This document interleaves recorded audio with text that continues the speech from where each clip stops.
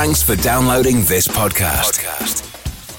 It's for personal use only and must not be rebroadcast, reproduced, or used in any form without permission. Tell your friends they can get their own copy by searching iTunes for Radio Le Mans or visiting radiolemans.com.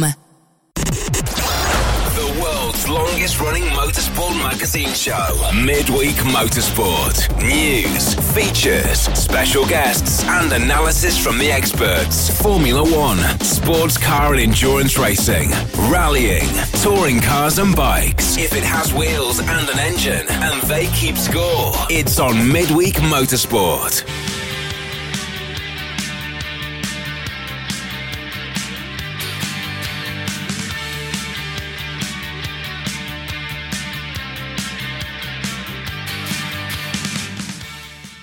Just a little bit more after 8 o'clock than we would normally like, but we didn't want to cut into the Superbike review. And another chance for you to hear our prototype panel tonight after Midweek Motorsport here on RS1. Hello everybody, I'm John Hindorf and we're live from a variety of locations. It is, well, I'm coming up at 4 minutes past 8 here on the 13th of January, Series 16, Episode 2, and up in London is our executive producer Tim Gray. Good evening, Tim. On a packed programme tonight, we have what? We have all the usual features. We'll be joined Excellent. by some regular guests, Nick Damon and Shay Adam. We'll be talking about Formula One. We've got some sports car news. We've got some American news. Are you still eating your dinner? Yes, because you make me do so much work. I don't have time to eat when we're not on air. We have news in Spanish. We'll be previewing things that are happening later this week. And we've also got a preview of a new show coming to RS1 next Thursday. That's coming up in the second hour of the show. And there's something else that I needed to mention in this clip. I can't remember what it was now. Come back to me. Right, you finish what you're going on with there, and I'll hit at Specutainment, which is your way to get involved. The original listener show, listener involvement show here on Midweek Motorsport. You influence what we do week to week, and indeed within our live show here. Dave Alcock has just tweeted in, well actually a little while ago now, a couple of hours ago when we were doing our promotions on Twitter. Hello Dave, nice to know that you're tuned in tonight. He says, provisional entry list, over 52 entries for Dubai 24 Hours, an outstanding achievement under the circumstances, and one of which Creventic should be proud. You're not going to hear any truck with me about that. I think they've done a brilliant job. Good to see calendar users. Top billing says Jatinder tonight. It's what we tune in for every week with bated breath. It will be our top story. Right turn lover, EFA is joining you temporarily distant, i.e. catching up via the podcast. Hello to the racing bar steward listening live tonight whilst turning some laps around Zolder in a Group 5. Zach Speed Capri, throttle response slight of fire hose, but immense fun to drive. I am very envious, even in the virtual world, and we'll be talking virtual racing in hour 2. I'm very envious. Historic Racing Show podcast. Does that have its own podcast feed, Tim? The Racing Bar Steward, yes. Wondering why is that? There you go, Racing Bar Steward. There is, if you go to the archive page on radio-show.co.uk and you go into Historic Racing News podcast, there will be a place there that you can subscribe. I said that confidently, Tim. Oh, there definitely is. And you can do it on a number of different platforms. Do you want me to go Excellent. List them? Excellent. So, separate feed for that one if you want to subscribe to that. Racing Bar Steward. Brody, no EFAs, much last week, wondering how you'll feel the 2 hours, such a quiet off-season. There isn't an emoticon, is there, for sarcasm or tongue-in-cheek, Brody, but I know that it is in the best possible taste. Hope you're well, mate, and everything's going nicely for you. Simon K is sending in apologies for absence from Oxford, listening to the podcast, just caught up on the end of year broadcast. Great slab of normality. And a belated happy birthday to Gearbox Girl. Yes, that was earlier in the week. We've still got one review to come, Simon, and that's our WEC review, but we've been saving that for a little piece of area where we're sort of in between races. We're going to try and get that in the next week or 10 days or so. Happy belated birthday to Gearbox Girl. I'll catch up on the podcast later, said Scott Call. Hello, Scott. Listening in on the podcast. Live on RS1 at the moment, but Neil Gardner is catching up on the podcast as well as he is. Apologies for absence. Best wishes to all. And to you, Neil. Keep up the great work with your talent. Neil, by the way, if you don't know, Neil Gardner, Automotive Art. Look it up. Brilliant. The Colonel, TM, listening live tonight. Wonder which episode number we'll get to before Lewis is signed for Mercedes MGF1. Over and under, he says, I'm going with episode 5. Ooh, I think that needs then to become a feature. Has Lewis signed yet? Very good. Stephen Lloyd is listening for the first time this year. Well, you're batting at 500. That's not too bad, Stephen. Yoda's uncle says, hang on a second. Dubai 24 hours without court Oyster. Is it still an official event? That's a fair point, well made and beautifully presented. Oliver Giles, listening to Midweek Motorsport, continuing studies in exercise progression. No better way to spend a Wednesday. That's very kind of you, Oliver, and I hope that you and yours are all well. Chris Suku, pottering around in the study following dinner. Strawberry cheesecake, ice cream, homemade strawberry ice cream, cheesecake ice cream, and a cuppa. Alexander Organ, a good sea bass with yellow pepper sauce. We had beef, or at least Asian beef stew, curry type of thing. It was lovely. He's done that before, hasn't he? I remember having this argument about putting the sea bass with yellow pepper sauce with fish. Yeah. Yeah, but they're bell peppers. That's fine. And you can actually, I quite like a little bit of jalapeno sometimes. It sounds fabulous, you two guys, Chris and Alex. Ian McCarthy, looking forward to tonight. He says, I'm looking forward to an entertaining and at times hilarious podcast. I'll be listening in the morning. No pressure. Well, he's absolutely come to the wrong place. Hello to the Asian Le Mans series and more from them in a moment. And to Sarah Rigby, looking forward to the chat and discussion about the Asian Le Mans calendar update. Now means I can watch all the races, she says. And that comes up in a sec if technology lives where we hope it does. No AFAs for Just Jack. That's Jack. Just Jack. Are you doing the hands when I say that, Jack? That's the thing. Live listening while browsing for a display for an inductive sensor for a lathe. I just heard la la la la la la la, but I'm impressed. Thank you for all of you who are listening live, for all of you who are on the podcast. Enjoy. At Specutainment is where you need to be if you want to talk to us. Tonight there is a little bit of live football, and we'll sort of just prove we're live with that in a wee moment's time. But Tim, shuffle the papers. Where are we going first? Well, before I play the news stream, I'm going to tell you what platforms you can get the Historic Racing News podcast on. And that is TuneIn, Spotify, Apple Podcasts, Deezer. What's that one?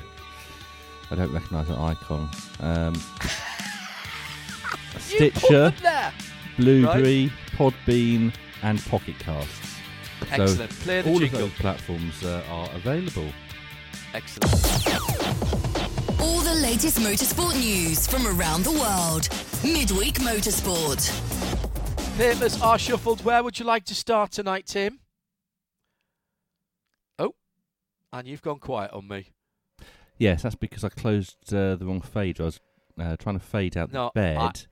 And yes, I know why. Yes. It was my microphone that I closed instead. All right. But I've succeeded in doing both. Right. And obviously, we're going to start with some calendar news. Oh, I know how you love a little bit of calendar news, Tim. And you're right, this is our top story. Delighted to say that joining us on the line now, Cyril Tashvelan from the Asian Le Mans Series. Cyril, thank you so much again for coming on a Midweek Motorsport with some news that proves once again how hard your team works and how quickly you can respond to changing events. When we spoke last, we were setting up for 4 races in a little over a week, 10 days at Abu Dhabi. The world situation has changed and you've had to react to it. Tell me what's going on for Asian Le Mans Series 2021. Hello, John.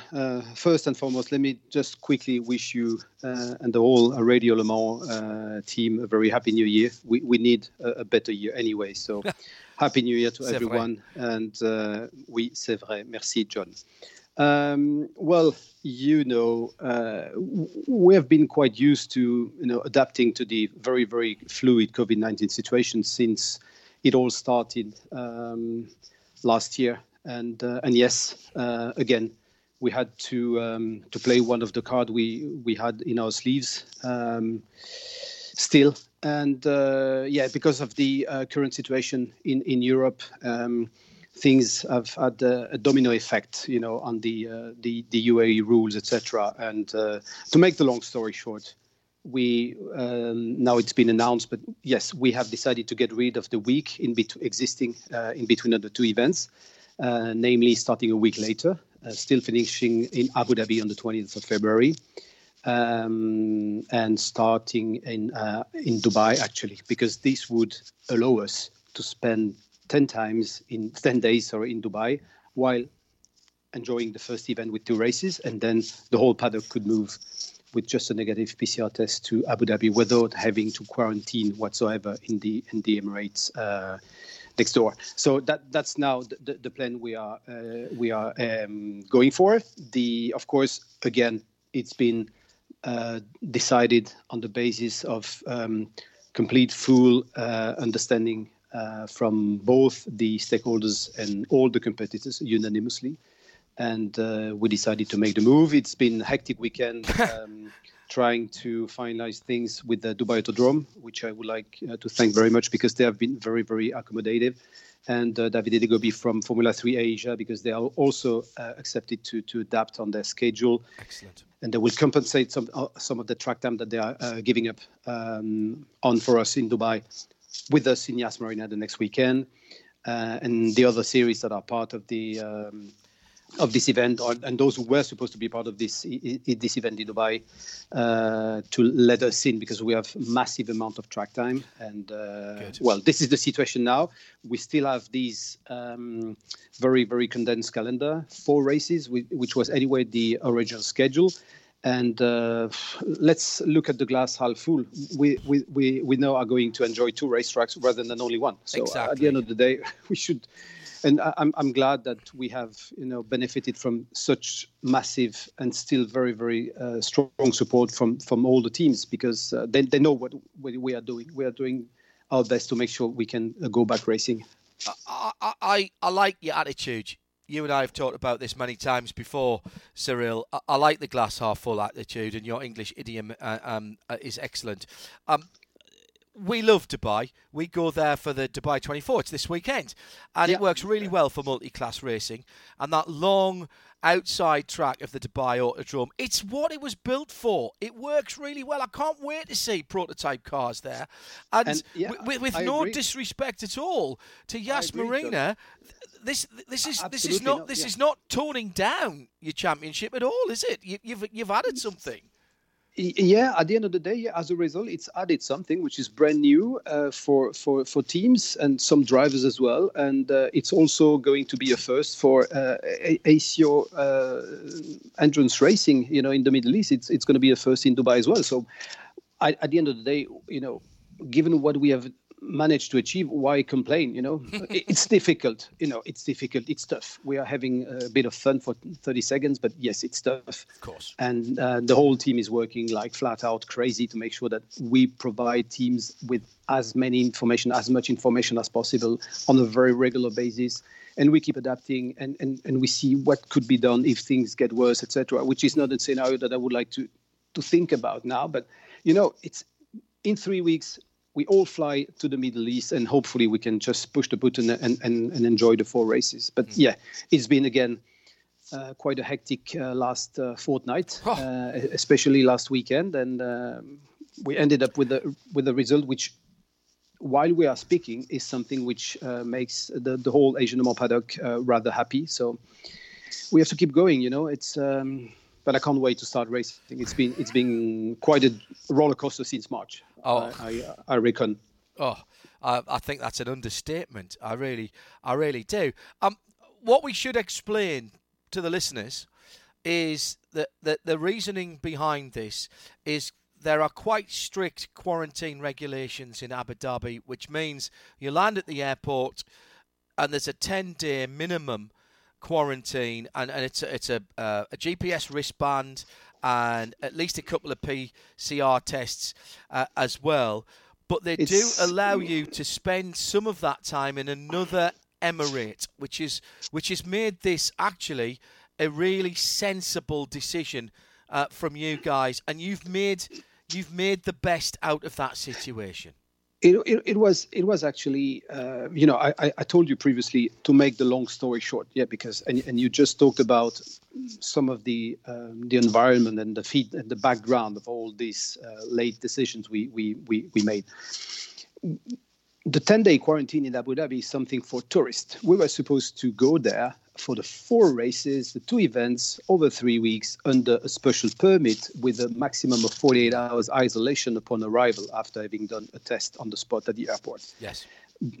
The late decisions from some European countries had a domino effect on the perception of international traveling from mostly Europe and the rest of the world to the UAE and Abu Dhabi especially. So, and we ended up with having to face this 10-day quarantine again, which was on the paper was not supposed to be the case for Asian Le Mans, being an elite sport coming under a special, exemption and biosphere created for the Asian Le Mans series. So, but at the end of the day, we managed to find a way to keep going with the 2 events and 4 races, adding 1 racetrack to the schedule. So let's see at the positives, and let's move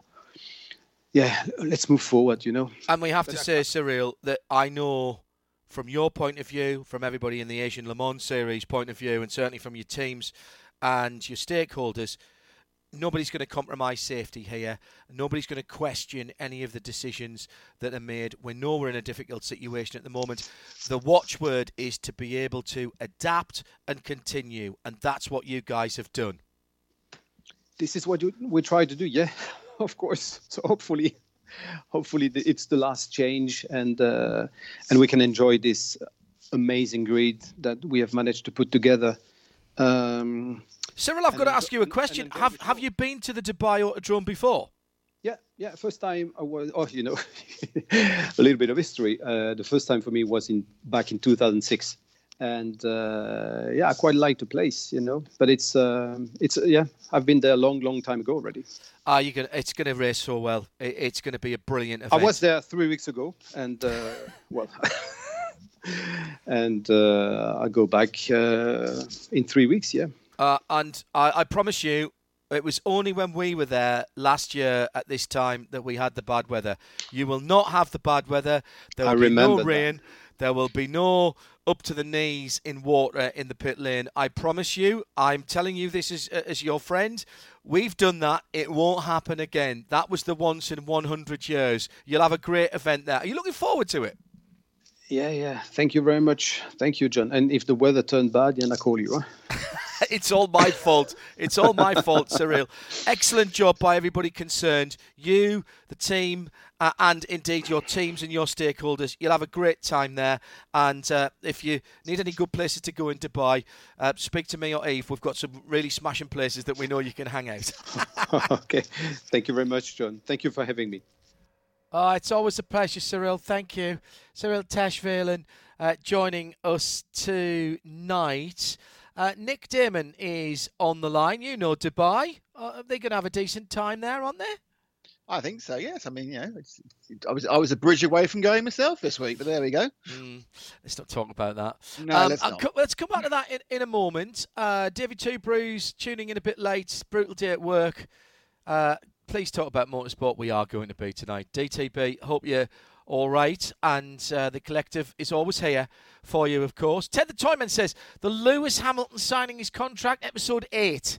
of Midweek Motorsport for me. Just added his race number together. We should do an over and under with Betfair, shouldn't we? Yeah, we should. So we've had a 5 and an 8. Rob Janer says, great to see what the Asian Le Mans Series are doing with the calendar. I'd love to go out and marshal there once it gets back to normal. Hello to Duncan Vincent, north of the border in Scotland. Great chat with Cyril. Good to hear you as ever. Hello from snowy Scotland. Dunk, I hope everything's all right. Need to have a chat with you, actually. You need to give me a wee bit of an update about something we were talking about a few shows ago as well. And hello to Kevin Payne and to Jackie. Miss Jax is on. She cannot be on the. Oh, no, she can be, I suppose. Yeah, she'll be up now, won't she? We're a long way ahead of us. Yeah, absolutely. Can't wait for the Asian Le Mans Series. And she says, I know I'm biased, but I'm really looking forward to it. Dave Alcock says, the words of wisdom of Cyril Tesch-Phelan from the Asian Le Mans Series, it's in good hands. I'll be tuning in for a great month's racing. Only all in effectively a 10-day period now. It's a shame they've had to do this, Nick. We understand why. We've been watching for various reasons the different quarantine regulations within the different Emirates. As you heard Cyril saying there, they didn't get the waiver that they were expecting. So that would have been 10 days for everybody going through. And as I said, it's all GPS on your wrist. There's no way around that. I think they've been given lemons. And they've not just made lemonade, they've made vintage champagne out of this, because going to Dubai for a couple of races, as I said to him, no disrespect to Abu Dhabi, but it's certainly not taking anything away from the championship. No, it's good for the Dubai Autodrome, which, due to a really weird set of circumstances, has never quite managed to host the big event. That's a very good point. I think the biggest event it's really had was A1GP way back, like 06, 07, and they've always seemed to miss out on anything else of great import. I'm sure Tim's going to tell me they've had Formula 3000, which is reasonable import. So it's Asian Formula 3000, didn't they? That series. But yeah, I mean, it's good to get a GP2 Asia. There you go. That's not very important. It was a winter series. Winter series are just there to fill time. Well, it's going to be interesting. It'll be very interesting. I think the teams are going to enjoy it. The drivers are going to enjoy it. It's a good track, and I think we all know that Yas Marina is a fantastic facility, but doesn't race well. I was about to say, I think possibly Bahrain. I told you, Dubai might race rather better. We've seen, and you in particular have seen LMP2's race around, or something very akin to LMP2's race around Bahrain a couple of years ago with the series. I did you there, haven't I? I made you say Bahrain. Sorry. That's me. That's really interesting. Around Dubai, yes. Yeah. And they raced well round there. There wasn't a big field, but in a mixed category field with over 30 cars. Was it 36 cars they've got? I think that's going to be really worth watching. I think it's going to be, I genuinely, and I have no axe to bear one way or the other, but I think it's going to be cracking, to be honest. It's not, it should be, is it 4-hour races, aren't they? Yeah, for all four. So that's 4 4-hour races. So it's Friday and Saturday in Dubai, and then the following... Sorry, it's Saturday and Sunday. I knew I'd get this wrong. Saturday and Sunday in Dubai, and then the following week, it's Friday and Saturday in Abu Dhabi. So not a lot of time if you get something wrong, you lunch the car, or it needs sorting out. No. And you have to be good whilst you're in Dubai, because if you take your PCR test before you go into Abu Dhabi and you don't pass it, you're going to lose half your season.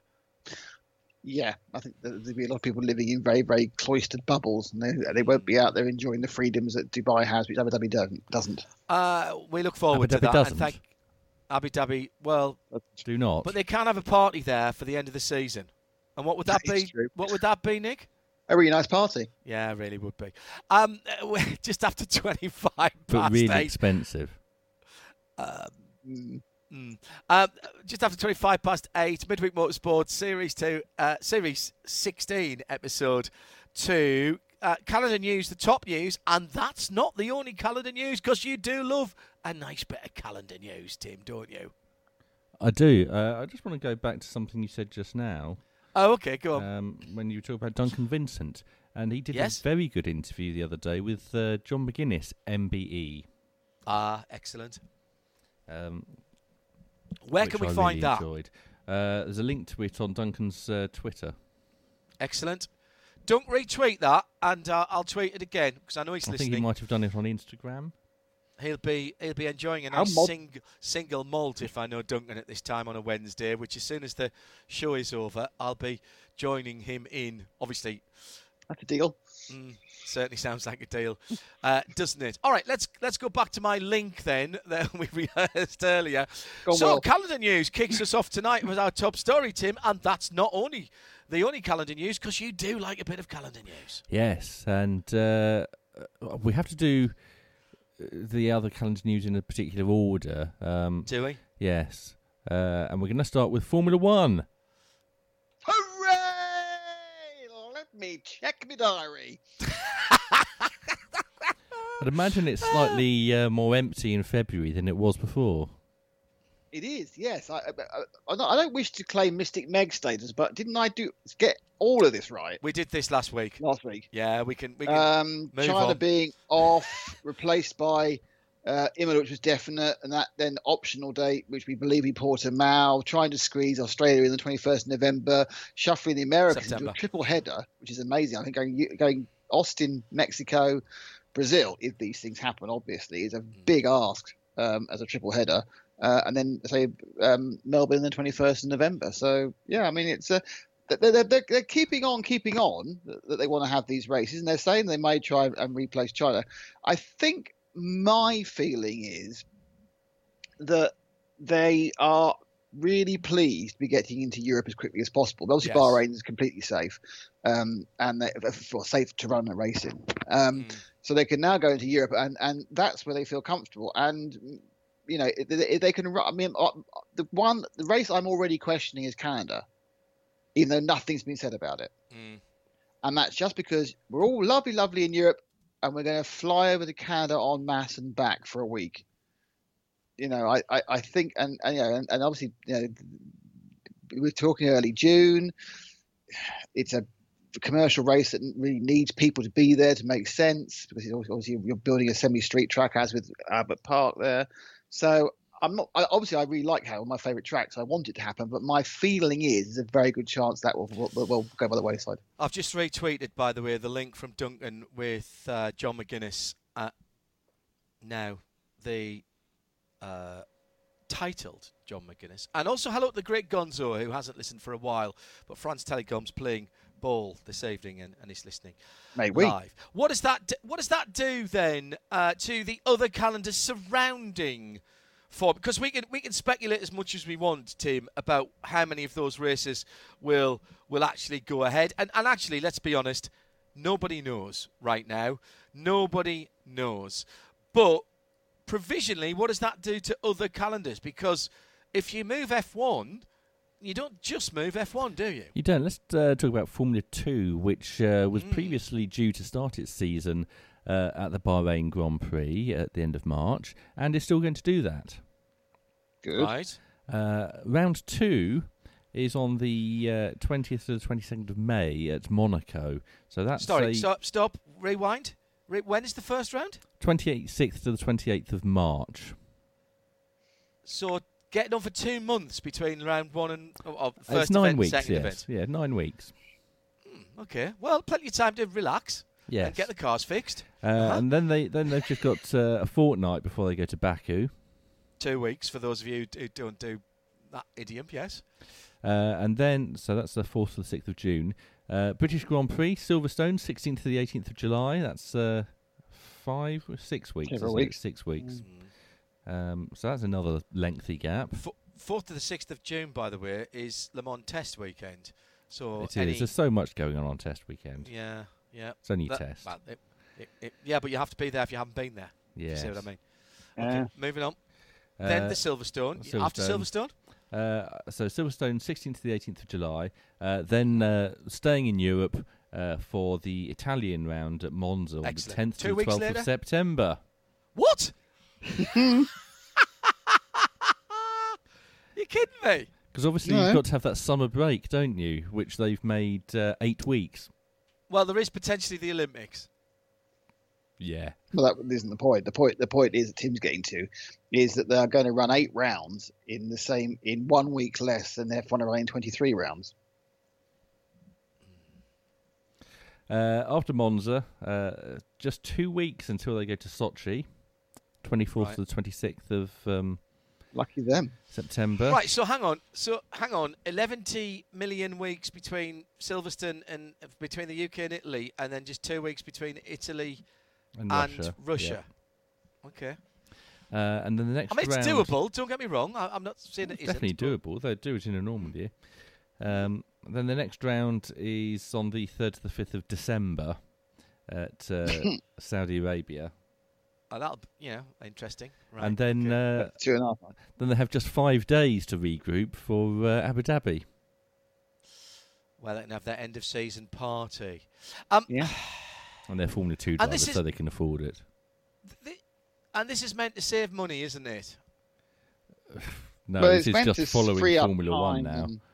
Yeah. Well, no, the reason being is, as I said just a second ago, that because they separated F2 and F3, so they have 8 weekends of their own, and because F2 chose to have a weekend at the start and a weekend at the back, there's a huge amount of space they've got to fill up with any 8 rounds. They're filling 10 months or 9 months with 8 rounds compared to, say, F1 filling it with 23 rounds, theoretically.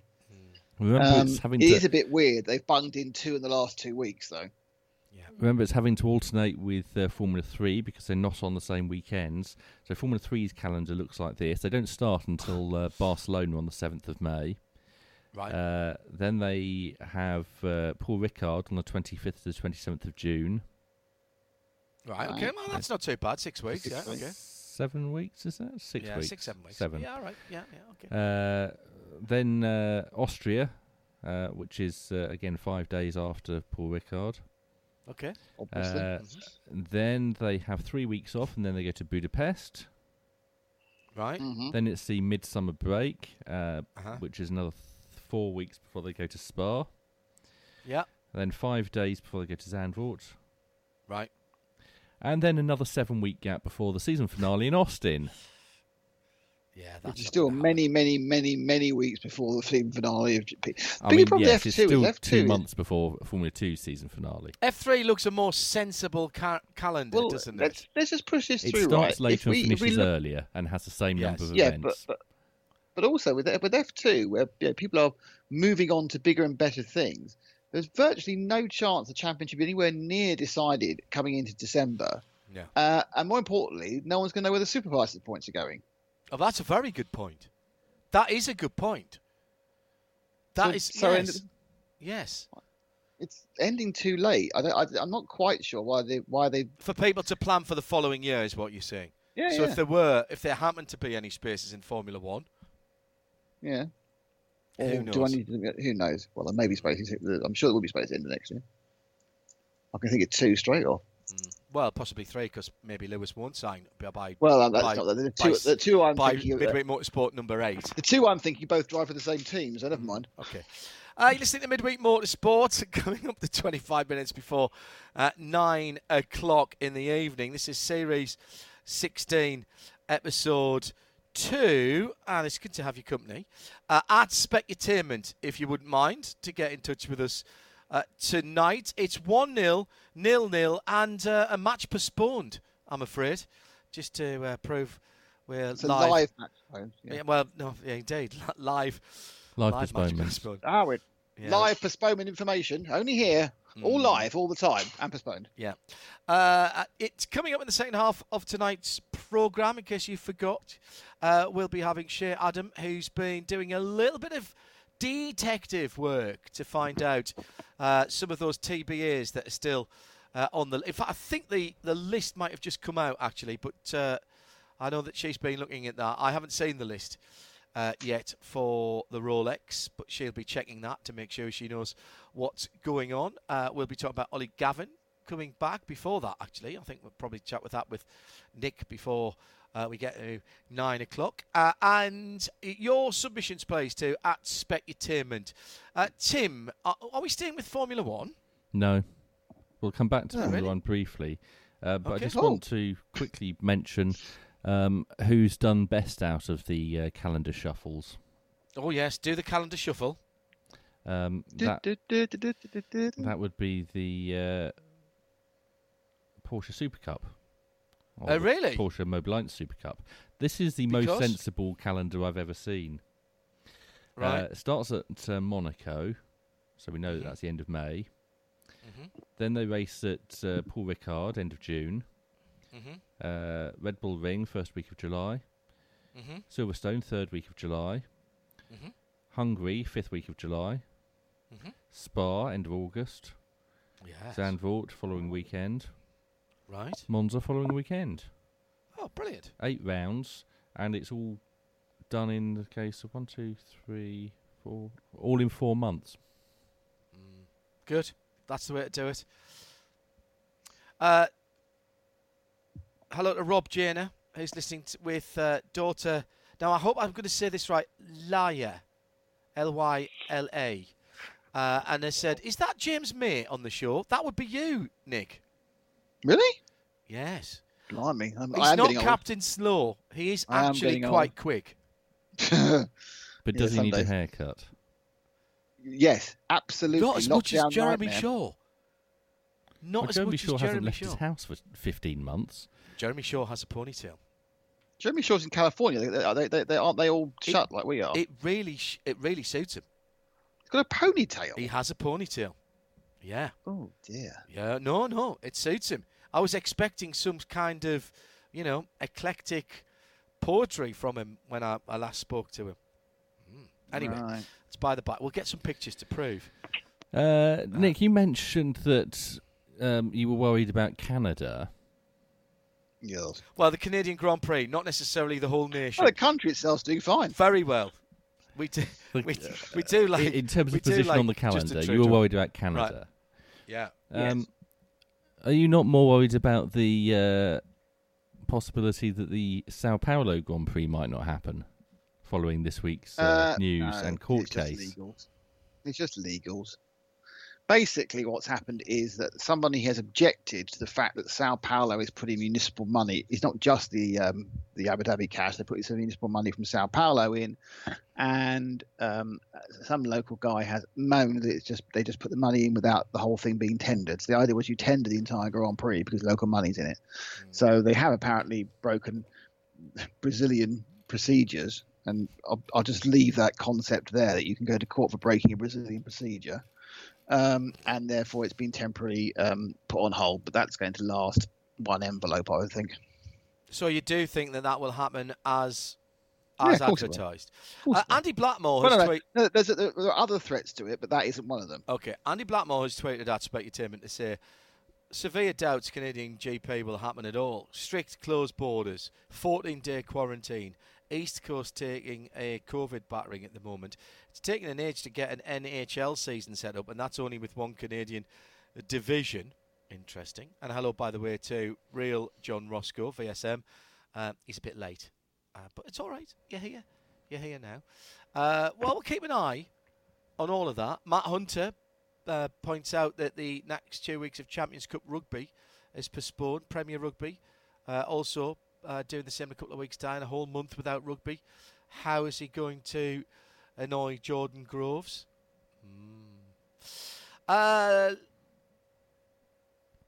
Moving on. Noticias en español. Olé. For Midweek Motorsport. Promised you all the regular features.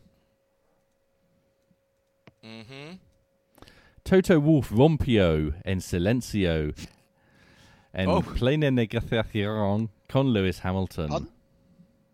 Well, there we go. Indeed. No, but what you've interpreted Rompio the wrong way there. It's the Silencio that's the important thing. Well, he's done it all quietly.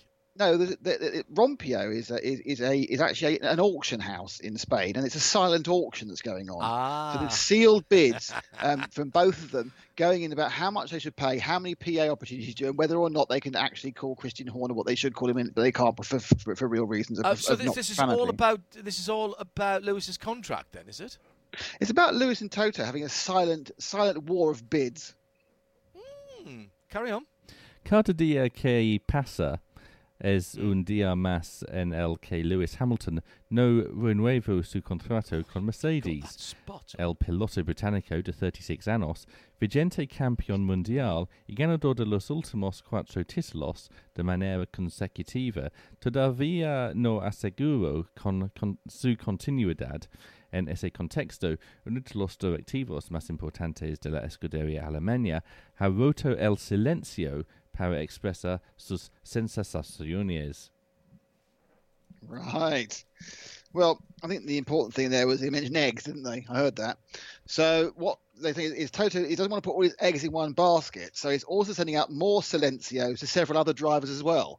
To make sure the team, the German team, is not short of drivers. So he's actually put in a silent bid for every single driver. Son palabras que muestran a Wolf optimista de cara a la continuidad de un Hamilton que conquistó 6 de sus 7 títulos mundiales con Mercedes y esta campaña podría hacer historia si vuelve a alzar el trofeo ya que se convertirá en el máximo ganador de la historia de la Formula 1. Of course. Oh, yes, well, that changed it. Well, very careful here, please. Well, no, it's changed. It's changed track actually. I misunderstood what actually has happened is that he's actually attending a silent auction where he's competing against all of the other drivers for various artifacts from the conquistadors. So this is for people who went over to what is now Latin America and pillaged. Excellent. So he's looking for people. So basically, there's now F1 silent auction for the spoils of the 17th century rape of South America. Por ahora el piloto inglés descansa en las playas de Turks and Caicos Islands, pero quedan menos de 2 meses para el arranque de la pretemporada. Well, there we go. So I do like a nice empetada. Well, exactly, and they're particularly concentrating on the issue of the Turks and Caicos Islands, which we know is on the coast of South America. And as you said, there's a couple of dinner guests as well. So I think actually what may be happening is perhaps Toto and Lewis are actually having a bit of a convivial chat over the silent auction. Lovely. Pese a que hay versiones que sostienen que Hamilton podría retirarse de la Fórmula 1 después de igualar el récord de Michael Schumacher en las casas de apuestas de Reino Unido. Las probabilidades sugieren que va a seguir compitiendo. Por ejemplo, en Paddy Power, su jubilación definitiva del automovilismo paga 4-1 y una renuncia a Mercedes es el 1-7. No, interesting. Well, so now we've gone on to betting, have we here? Well, what's happened here is it's quite interesting because obviously they're mentioning Michael Schumacher, and it appears that someone from the Schumacher estate is also bidding, but the odds of him getting the deal are 4-1, whereas it's 7-1 on that Lewis and Toto will gain their choice of very good. pundit wear. 1-7, yes. 4-1, 7-1 on, yes. 7-1 against. Very good, yes. Very good. I see what you're saying. Is that it then? That's it, yes. Well, I mean, that's important news because now we know why they aren't signing a contract. They're too busy buying plundered goods. Do they come from privateers? See, that's a whole different question. No, they're Midweek pirates. Motorsport. They're just paid pirates. Pirates. Midweek Motorsport, 8:45, 15 minutes before 9 o'clock, Greenwich Mean Time. It is season 16, episode 2. Plenty still to come. The responsible adult has just fired this in for comment. Have you seen this, Tim? Hang on, let me look at my messages from the responsible adult. Yes. RA messages, it's under. I'll do this bit. This went live yesterday at 4 o'clock. Yes. 4 o'clock in the afternoon. Now, many times when we've been doing this show for the last 16 series, 15 years, or is that 16 series, 17 years? I can't remember whether we did a series and that was more than a year. All right, okay. So many times over the last decade and a half, people have said, we would really like to know how we can influence what's going on in motorsport.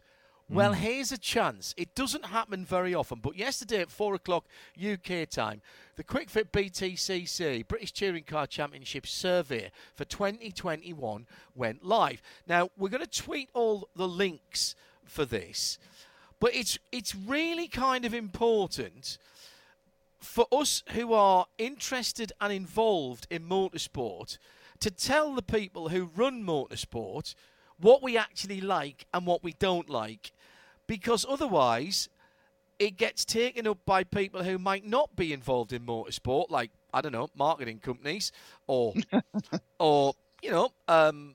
what's that focus group thing? And I'm talking about a Ford focus group there. And sometimes... There's going to be a big group of Ford Focuses in British touring cars this year. Indeed. Very, very interesting. It'll take you about 15 minutes. It's dead easy. There's a few bits and pieces about yourself, but you can do it anonymously, and you can go through it. What we really need, if you're a fan, or even if you're not, in fact, actually, especially if you're not, why aren't you a fan of the QuickFit British Touring Car Championship? Get onto the links, and it's all ticky box stuff. There is a question about which other things you are a fan of, so that they can see what else you might like and what crossover there is, which is something really important for drivers who are trying to attract sponsorship. Yeah, that's a very good point. And also broadcasters and, as you say, sponsors and manufacturers as well. So take 15 minutes out. It's something that you can think we could actually use this in a way to encourage new sponsors into the sport? Yes. Like, if we all pretended we liked soup, would Campbell's come in and sponsor a car? That's excellent. I think Everybody they might ticks think. soup. I think they might think that market is already mature if there are that many people liking soup, but you never know. Yeah, but but you're not reaching. The whole argument choice of soup. It was about changing brands. Yes, I don't want Heinz soups. I want Campbell's soup. That's a very good point. It's not about whether you like. I want a Campbell's soup. That's right. If you like soup but you're not sure what brand you like, you should be advertised in British Touring Car Championship. Exactly. Because 100% of people who answered from Midweek Motorsport said they ate soup. Right. I'm not saying that question will be on there, but I've done the survey. The I don't remember a soup question, I must say. No soup question? No. That's disappointing. Listen, we're making a bit of fun about this. You know what it is, don't you? Why? It's BTCC, not Super Touring. Very good. I see what you did there. Listen, we're making a bit of fun about this, but we're doing it in a way because we want you to understand that these kind of things are there, and if you don't then partake in them, then things happen that you go, why did they do that? Well, that's because people who are really interested in the sport didn't involve themselves in it. So it's us to blame, all of us to blame, when things go a bit soup-shaped, or not soup-shaped, as the case may be. What shape? The responsible... Depends what shape ball you put it in. Or how cold it is. Well, exactly right. The responsible adult will tweet the link as well I'll. In fact, I'm going to do it. I've just pulled it up. Actually, I was about to go through and do it while Nick was talking, but I thought I'd better mention it first. So we'll get that up very, very endurance rounds of British Touring Car Championship. Alan Prosser. There is a part, Alan, that says, what would you like to see more of, less of, that type of thing. So please take part. We'll stick it on the Facebook as well. Simon Hoff says, soup's okay, but I'm from the Whiskey Marketing Board. Simon, you're very welcome here. Very, very welcome. Is that real? Please bring a selection of different ones so that we can see which is best. Literally, if anyone who wants any help whiskey marketing, I'm happy to be a taste tester. I think we should be recipient of whiskey of any forms. You can't road test whiskey because obviously you couldn't drive afterwards. But we could sofa. We could sofa test whiskey. I'm happy to say. I'm happy to back. Veering away from the whiskey now. You know how yes, good. On-demand platforms obviously give you targeted advertising to you. Yes. Mm-hmm. Yes. I keep getting adverts for toothpaste. Careful. Right. Well, you use toothpaste, though, I do, don't you? But toothpaste is one of those things that you are immensely brand loyal to. I am not going to change my do you think? brand of toothpaste just because of advertising. It's not going to work. Well, you see, So stop wasting your money, 10 years younger Sensodyne. than me. It's not happening. You're 10 years younger than me. So I'm still from the period of advertising where the only thing it was pointing in toothpaste was fluoride. So as long as it's got fluoride in it, I feel it's fine, and I haven't got to worry about the rest of it. Are you a colourful stripe man, Nick? I have used colourful stripes in the past, and in fact, Signal. actually, at the That moment would be I have. Signal. It's all right. We can mention brand names here. I'm not still working for the BBC. We actually need to get back to motorsport. We did get tweets saying talk about motorsport Oh, sorry, yes, tonight. good point. Soup, Yeah. whiskey, and toothpaste. Tomorrow there's a meeting of bad. MotoGP teams to discuss moving the Qatar Grand Prix. Are they? I know they've had the Sepang practice test called off. Much as oddly, which is exactly what John predicted last week. Yeah. But which was a surprise to them because the guy who runs the Petronas team is the nephew of the Prime Minister. So they do have some clout there, but apparently it's all going quite badly in Malaysia as well. We did all right with our predictions last week, didn't we? Between us. Yeah, honestly, I should have gone down. Should have gone down the bookies and put loads of money on. Who was it? Beat Leeds? Was it Crawley? Yes. Because you got some good numbers on that. Yeah. I've played on that pitch. There were two options. One of which is to move the Qatar race to a week earlier. Right. And the other option is to leave it where it is, but move the pre-season tests in Qatar a week back, so that there isn't this 14-day gap between the two. It's a minor problem. They're not going to call it off. No, they're just going to change it. I think moving it to a week earlier might be the version they go for, because currently it clashes with the with the Bahrain Grand Prix, which is. Yes. You wouldn't want that. No, they're both the same time of day as well. Both the floodlit as well, aren't they? So. Ollie Gavin. Yes. Ollie G. Yardley Yes. Hastings' finest sports car driver. And he still is. Well, you wonder what happened if Matt Griffin decides to move there. No, Ollie's taller than Matt. But Matt's active. So is Ollie. Well, I he's going know, to be it's more surprising. active, but only at the Rolex. Another For very now. short retirement. Taking No, him he to didn't school say to he was England. retiring. He didn't say he was retiring. He was leaving Corvette. I've got a theory about this. Go on. Drove the mid-engined Corvette V8. Didn't like the sound behind him. Has gone back to a front-engined V8. Simple as. Seems like a good answer. He's in the Lexus with AIM. Now just AIM. With Oh, they are. Yeah. And they will be in the Rolex 24. And he's very excited to go back there. Obviously, it's a different category for him. Big category. Lots of challenges there. And you know what? He's a pro. He'll do what Ollie does. He's pretty much plug and play in anything that you do. I'm really interested to see how he goes. And we wish him the best. And we'll try and get him on the programme before the Rolex 24. We were going to try and get him in tonight, but we had rather a lot, so there you go. Yes. Some quick F1 news about... More F1 news? Yeah, we've got Yes. some job news and some sponsor news. Oh, yes. I forgot completely about the I thought you Alpine had. story. Yes. Yes. So Cyril Abiteboul, who was promoted from being head of the Renault F1 team, which is now Alpine, to head of Alpine everything, now Yes. suddenly doesn't have a job at Alpine or Renault. No. Did he leave or was he pushed, Nick? I have questions. So the questions I have, did he leave or was he pushed? And let's not forget that Jermaine Stroll resigned in December from Renault Sport. He was the president of Renault Sport. So was Cyril pushed or did he jump? Is this a reflection on the rebrand? Is it a fresh start or is it a clean out? Answer those. I would think he may have had a light easing. What does that mean? It means that- somebody put a bit of WD-40 on him. Basically, yeah, it's like, well, have you ever thought of perhaps not being with us? We don't want you to go, obviously. You couldn't say.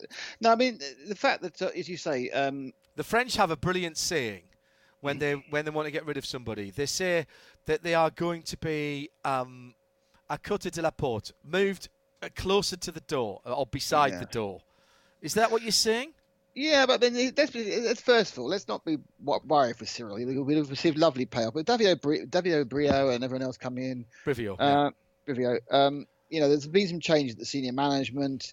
I think Cyril could see that it wasn't, necessarily he wasn't still within the same senior management who appointed him. I don't think I made any secret. I don't think he's a very good team principal. I've never thought he's a very good team principal. I think he's a good example of you being promoted beyond what you were actually, not necessarily your talents, but you actually wanted to do. Because remember, he was running the engine project and then got the team as well. I think he's made a huge number of mistakes whilst running the team. I think he's not managed to present the team in a particularly good light on a number of occasions for no discernible reason. For example, his rather petulant response when Danny Rick announced he was leaving at the beginning of last season, which doesn't need to do it. You don't need to say it. Doesn't help anybody.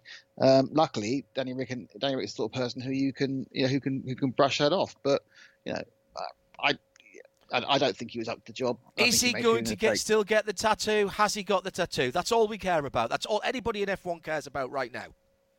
I never cared about it. I don't care about it now. But anyway, and by the way, to Paul Sharp, yes, you're right. It is now Vassar Sullivan, not Aim, and that I did it. You did the other way around, effect. didn't you? Yeah. Yes, indeed. Yeah, but I mean, I think he was. It's not a surprise. I think it's a very good move for our punters to start with a clean sheet. They got some very good senior motorsport management on board, both from the racing F1 side, and obviously they poached from MotoGP. So yeah, it's all good.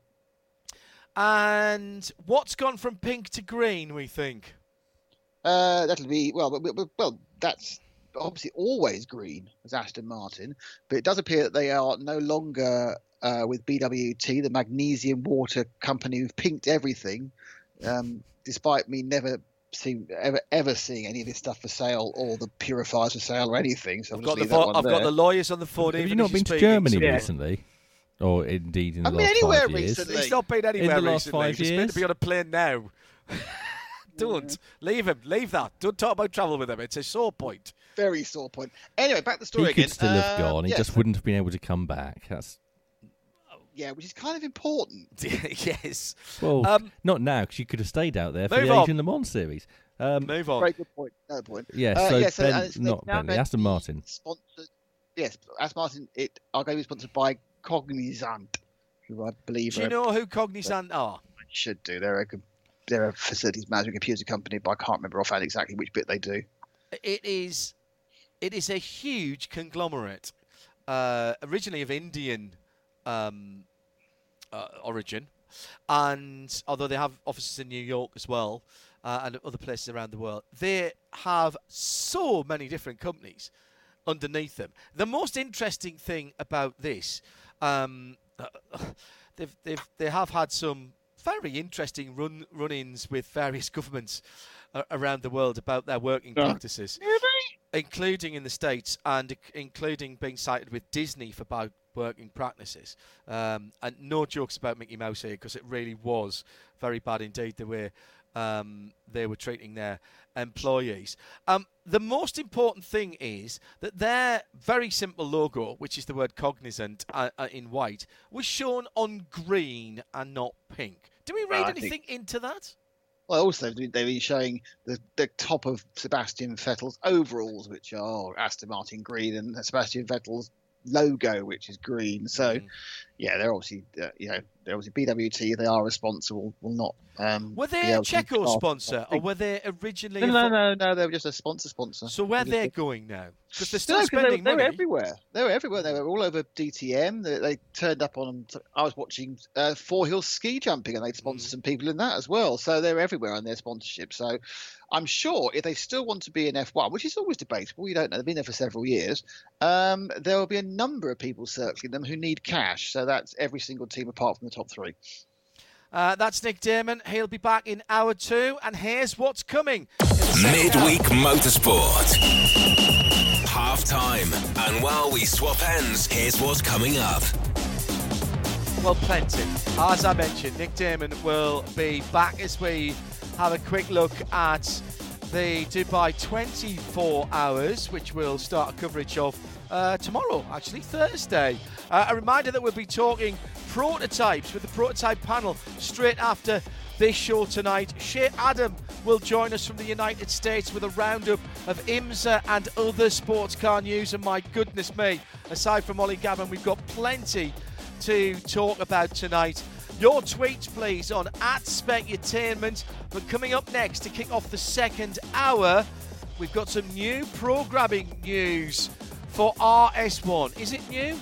Is it not new? You be the judge as we kick off the second hour. Midweek Motorsport on RadioLeMans.com. So coming up, not this Thursday, as in tomorrow, but next week, we have a brand new show. Or is it? Well, that's the question I'm going to ask Jordan Groves, who joins us now, one of the former Torah Radio Show team, who now is getting ready, and I'm sure putting in all the hard yards, for the new Simcast show. First of all, Happy New Year, Jordan. How are you? Yeah, Happy New Year. Yeah, I'm good. How are you? Very well, thank you. Very well. Tell us about Simcast then. Is it a natural progression from Torah Radio Show? And if so, why the name change? I would say it's very much evolution rather than revolution. I've probably heard that many times over the years from all sorts of corners of motorsport. Yeah, it's very much just a continuation of the Torah Radio Show, just a little bit of a rebrand, a little bit of a name change. You know, just dusting off a little bit, spring cleaning kind of thing. So same show we've come to grow and know and love over the last few years, just a new name. What we should say is that what started as the Torah Radio Show, and that was kind of a holding name anyway, let's be honest, the Torah, the online radio, the Online Racing Association, did such great work in developing online racing, and indeed is still the only online racing association that has recognition from its local or national, should I say, motorsport authority, being the MSA here in the UK. But I think, having talked to you and Matt and one of the other guys, there was a bit of misunderstanding about, then they're only talking about Torah. And you never only talked about the Torah organised events, and it was much broader than that always. Oh yeah, definitely. I think when the show first started, it very much was like a focus on the activities and goings on within Torah, and with it a sort of laser focus on the Xbox side of platforms and Forza Motorsport and stuff like that. But as we grew in terms of our interest in esports, moved on to other platforms, other titles, our interest grew. So the show progressed to talking more and more about sim racing as a whole. So it kind of made sense at this point to sort of, it wasn't as if the Torah name was holding us back, but as you said, it kind of led to this misunderstanding that we only focused on Torah, Forza, Xbox, etc. Whereas anyone who's listened to the show for the last few years knows it's much greater than that. We talk about esports as a whole, all the new stories, all of the new games and stuff coming out. So yeah, it made sense to take this more general name with the Simcast. And in fairness, because of what happened in the world in 2020, sim racing, and in fact, the Torah Radio Show as was, Simcast as it will be a week on Thursday, stepped up. You guys went to once a week instead of once a month, and, you know, being involved here with Midweek Motorsport, I know what a commitment that is, and you guys did a great job. You reached out to a whole new section of the audience because sim racing was racing for a time. And how exciting was that then in that March through to July portion of 2020?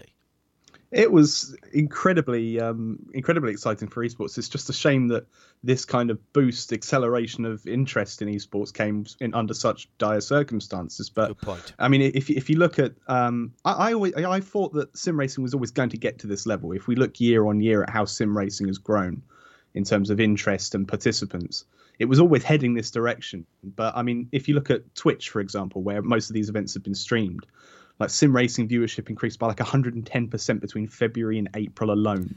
That's a massive increase. And yeah, I think it's, as you say, other sports don't really have this like for like almost comparison of the real sport and the esports counterpart, because there's so many similarities. There's a lot of differences, but because there's so many similarities in terms on a visual level between the sim racing in reality and sim racing, racing in reality and then sim racing, it worked well as a substitute. Yeah, and I was talking about this actually recently with a flashback from the Track guys on their video podcast, because it's transferable skills, and that, you know, I'm a big fan of FIFA. I used to play a lot of FIFA, and with, you know, when you're a Sunderland football fan like I am, and you play it with Sunderland and you play it with the real Sunderland players at the time, for me to fight my way through to the second level in the world when you're playing against real people, that was actually quite hard. But I don't think that the skills I was using there would get me on the pitch I'd love to think it, to go and play football. But when we saw people like Bruno Spengler and Adam Christodoulou and all the guys from the IMSA Pro Series, and indeed all the other Pro Series, jumping onto iRacing and indeed other platforms, that was really something different. And as I said, it wasn't the fact that it was e-racing, it was racing, and it shone a light on it. And what I liked was that a lot of those online championships recognised that, and certainly when we were working with the guys at VCO towards the end of the season, their digital Nürburgring series moved from a weekend because all the other guys were back racing in full metal racing, as Bruce Jones coined, which I thought was brilliant. and we went to Tuesday night racing so they could stay involved. Do you think then that what we've seen, and as you say, it's under the wrong circumstances with what was going on in the world, but do you think there's going to be a lasting benefit and a lasting better understanding for esports then from what we've seen in 2020? Yeah, I think so. With the increased participation of both drivers, manufacturers, teams, etc., I think there will be a lasting benefit from 2020 on sim racing. It's not necessarily, well, to use a bad pun, a shot in the arm, but again, it was always going to get to... Yeah. Can we have 2 shots in the arm, though, please? Yes, within 12 weeks, please. if you don't mind. Within Thank 12 you. weeks, yeah. Thank you very much. That's a very, very UK-based joke at the moment, but never mind. Maybe some people will understand. Yes, it, so that's all that absolutely right. Yeah, I think sim racing was always going to get to this point, but yeah, I think the participation of the drivers' teams and manufacturers has been a massive boost last year. I mean, you had some guys racing pretty much every day at the peak. Like you had the likes of Lando Norris and that, who was streaming every day. Bruno Spengler. Even I ended up having the sort of both fortune and misfortune of racing against him, because as an esports person I was delighted, but then he just put manners on me. No, I definitely think that 2020 is going to have a lasting impact on sim racing, and even more manufacturers and drivers are getting involved. I mean, BMW now was so involved that their racing wheel for the GT3 is on the same production line as the sim wheel. Yes, you can unplug it from the car and put it on your rig. If that's not the peak almost of sim racing integration with real world motorsport, wow. Well, and in fact, and you know, this will upset some people who follow full metal racing, but the very week that BMW announced that they were toning down to virtually nothing their real world racing, they announced that they were throwing absolutely their weight behind their sim racing team and the BMW esports team. I mean, who's come out the best out of this then? Out of the platforms, out of the software, out of the hardware? Who's come out the best out of this? And are we, as an adjunct to that, are we better placed now to understand how good people who are in the virtual world are, like people like Max Benecke and one or two other people who race, all right, primarily in iRacing, but in other places as well? I think pretty much everybody involved with sim racing kind of came out better. I would say, like, when you look at iRacing, for example, I think their player numbers grew 8 times during 8 times what it was. So really? Unquestionably, yeah. over the pandemic 8 times of what it was prior to the pandemic. That's how much it grew. It was insane. So yeah, I mean, titles like iRacing for sure, they were already had a strong foothold and were sort of kind of recognised as the kingpin of sim racing. I think they have benefited massively because if you look at the amount of real series that are doing esports series on iRacing now, you know, IndyCar, NASCAR, IMSA, the Australian supercars, it's just the list goes on and on. And and all of those translated to TV actually quite well. Drew Adamson, who we work with for the IMSA iRacing Pro Series, and his team in Boston worked really hard to make that so. And I'm told, and I believe this to be true, that iRacing didn't take any money for that. But if they grew their user base 8 times, and it's a subscription service, you could say that was a pretty damn fine investment. Yeah, exactly. And iRacing isn't exactly cheap as well. No. For it to grow 8 times, that's severely impressive. And as you said, the actual broadcast, I think iRacing's major strength and why I believe it was the title that benefited the most from last year was the fact that when you get into the broadcast, having watched IMSA, IndyCar and NASCAR, you get to a point where you start to not realise that it's not real. Yeah, it's awfully sort of spooky, but also massively impressive, because not only does that mean like the graphics are right, that's just a surface level thing, all the overlays and everything's fine, but the driving, the conduct of the drivers, sometimes it lacked, but most of the time, 99% of the time, IndyCar. You could be IndyCar will have IndyCar. Yeah, Indianapolis. I again, that's something I have to say I agree with, because it became very easy to get very comfortable quickly with that. And certainly I know from us broadcasting, even just the audio from the IMSA and the NLS, as it's called now, VLN as it used to be, people who perhaps tuned in not realising that it wasn't a quote-unquote real-world race, they heard it, they couldn't see it. And the sound in particular from iRacing is very, very realistic indeed. And they just went along with it, and they created their own pictures. So I completely understand that. What about the platforms? What about the console games?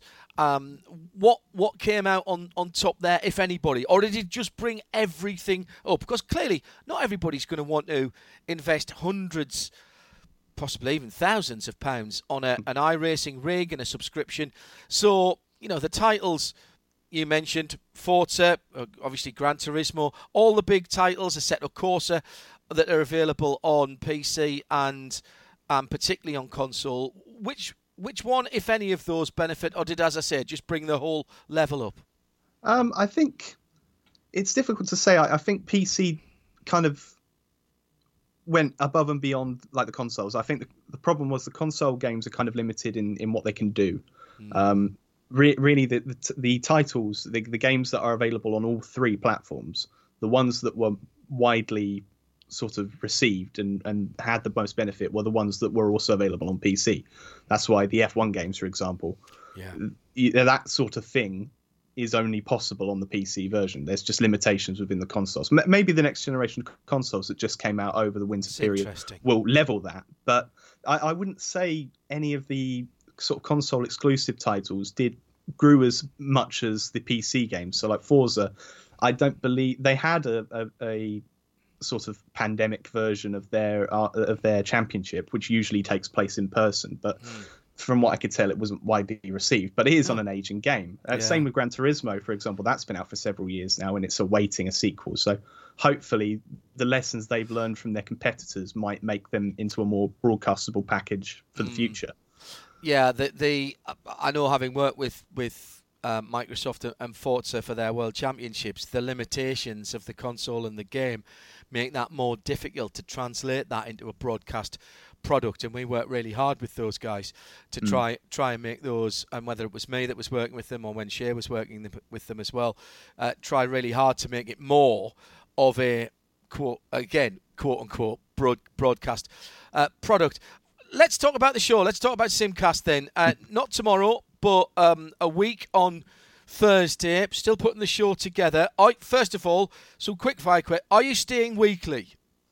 Yes, for the moment, so long as you'll have us. That's a lot of work, there's still so Jordan. much of a demand. It's a lot of work, but there's a lot of stories out there, and quite clearly a lot of people want to talk to you as well. So what are we going to... I don't necessarily need a rundown of the first episode because I know that will be fluid, but what stories are you guys going to be following up, and where are you going to be taking us in 2021 on Simcast? Well, 2021, I think is... We're going to have a little bit more of a focus on sort of the esports competitions themselves. 2020, we leaned into that more because there were so many of them happen. Correct. And it's now gotten to a point where there are so many huge ones out there that we can dedicate a portion of the show to just recapping. I mean, we've already had like the Porsche Esports Super Cup Championship come back last week. So there's one. Mm-hmm. And we're only in like the first week of January. So there's going to be a whole load down the road. So having a section reviewing the newest games that come out. Obviously, we've got probably this year's version of F1 to look forward to. iRacing seems to be bringing out content after content that's just going down an absolute treat. I'm still in love with Long Beach. After being fairly static for quite some time, they accelerated some of their bits and pieces. They sneaked out the C8R, which was a real shocker for everybody. Yes, they've updated the LMP2, which I think they knew needed doing. We've had BMW, the GT4 M4 as well, but the Corvette was a bit of a sneaky one, wasn't it? They kept that under their hats. Yeah, I feel like iRacing in particular was accused quite a lot of not bringing out relevant sort of updates and contemporary race cars, but particularly in GT and LMP2, they were being asked for years to update them. So to have the C8, I believe that was kind of expedited due to the pandemic. I think having the C8 not there for the IMSA series example, I feel like Chevrolet probably thought, we need to get that in there. Yeah. And same with the IndyCar. Back in March, we didn't have the aero screen version of the IndyCar. Yes. And I feel like that was probably primed up for a launch mid-year, end of year, but they got it out seemingly within weeks. So, no, fair play. Absolutely fair play. When you look back, Simcast, as we say, not tomorrow, but next Thursday. When you look back then on the Toro Radio Show years, and particularly on last year, I know a lot of work went into going weekly rather than monthly. What will you remember, and what will be your highlights looking back on, say, 2020 and even beyond there for the Toro Radio Show as we head into the new Simcast era? I mean, for me, it sounds probably somewhat cliche, but just having the opportunity to talk more about esports, that move from monthly to weekly, it was a lot of work, as you said, but just the opportunity to sit down with Matt, Ben and Lewis and just talk about esports and sim racing as a whole, that was just a massive treat. And it's really nice to hear that it's going down well with the listeners as well. So more. You've seen the download numbers, never mind the live numbers. It's going really well for you. And fair play, because you work hard. You work hard at it. Same team next Thursday? Are we expecting to hear the same team, and will it stay the same where it alternates between the US team and the UK team? Or are you going to mix it up a bit? The general format tends to be 1 week UK, 1 week US, but we cross over quite a lot. So I think for the first show back, we were at least having myself, Matt, and Ben, even though it's technically the UK show. But it's largely going to be the same sort of setup. So it's meant to be UK then US, but it's kind of who's available when we sit down to do the show. All right, look into your crystal ball. We'll let you go in a second. Thank you for your time, and thank you for all your hard work last year and going forward on the new Simcast show. Not tomorrow, but next Thursday here on RS1, 8 o'clock on a Thursday. Right, look into your crystal ball. What are you going to be talking about? And if I'm having this discussion with you, let's say at the end of 2021, the beginning of 2022, what are you going to be seeing were the big things in 2021? That's a difficult one. I would say it's probably just going to be continuing the momentum that sim racing picked up over 2020. I think it's going to continue to grow. I think more, as I've said, more and more manufacturers and drivers are getting involved with sim racing. I feel like the sky's the limit, really, and it's just going to keep on growing. I think we're going to see more championships being more dedicated to their esport counterparts. I think it's going to be a very good year. I don't feel like sim racing is going to slow down, and I can't wait to see where it goes. No, good for you. And I'm just going to say one thing, that all of these series who are looking at their sim racing counterpart, let's not forget TORA, the Online Racing Association, and British GT. That association goes back a very, very long time, and I think that was probably one of the first ones, if I'm honest, where both sides got together, Jordan. Yeah, I think you're absolutely right. And for us for TORA to have been able to do what they've done with British GT on the limiting factor of it being on the consoles, which are quite restrictive in their nature, and for the British GT esports series to succeed like it did, despite all that, is incredible. And it's a testament to the organisers at TORA and obviously the people behind the scenes of British GT who made it happen. Thanks, Jordan. Brilliant stuff. Great with British GT. Wish you the best for the new show. Tim? And you can hear that new show next Thursday here on RS1 at 8 p.m. That's Simcast. Next Thursday, 8 p.m. here on RS1.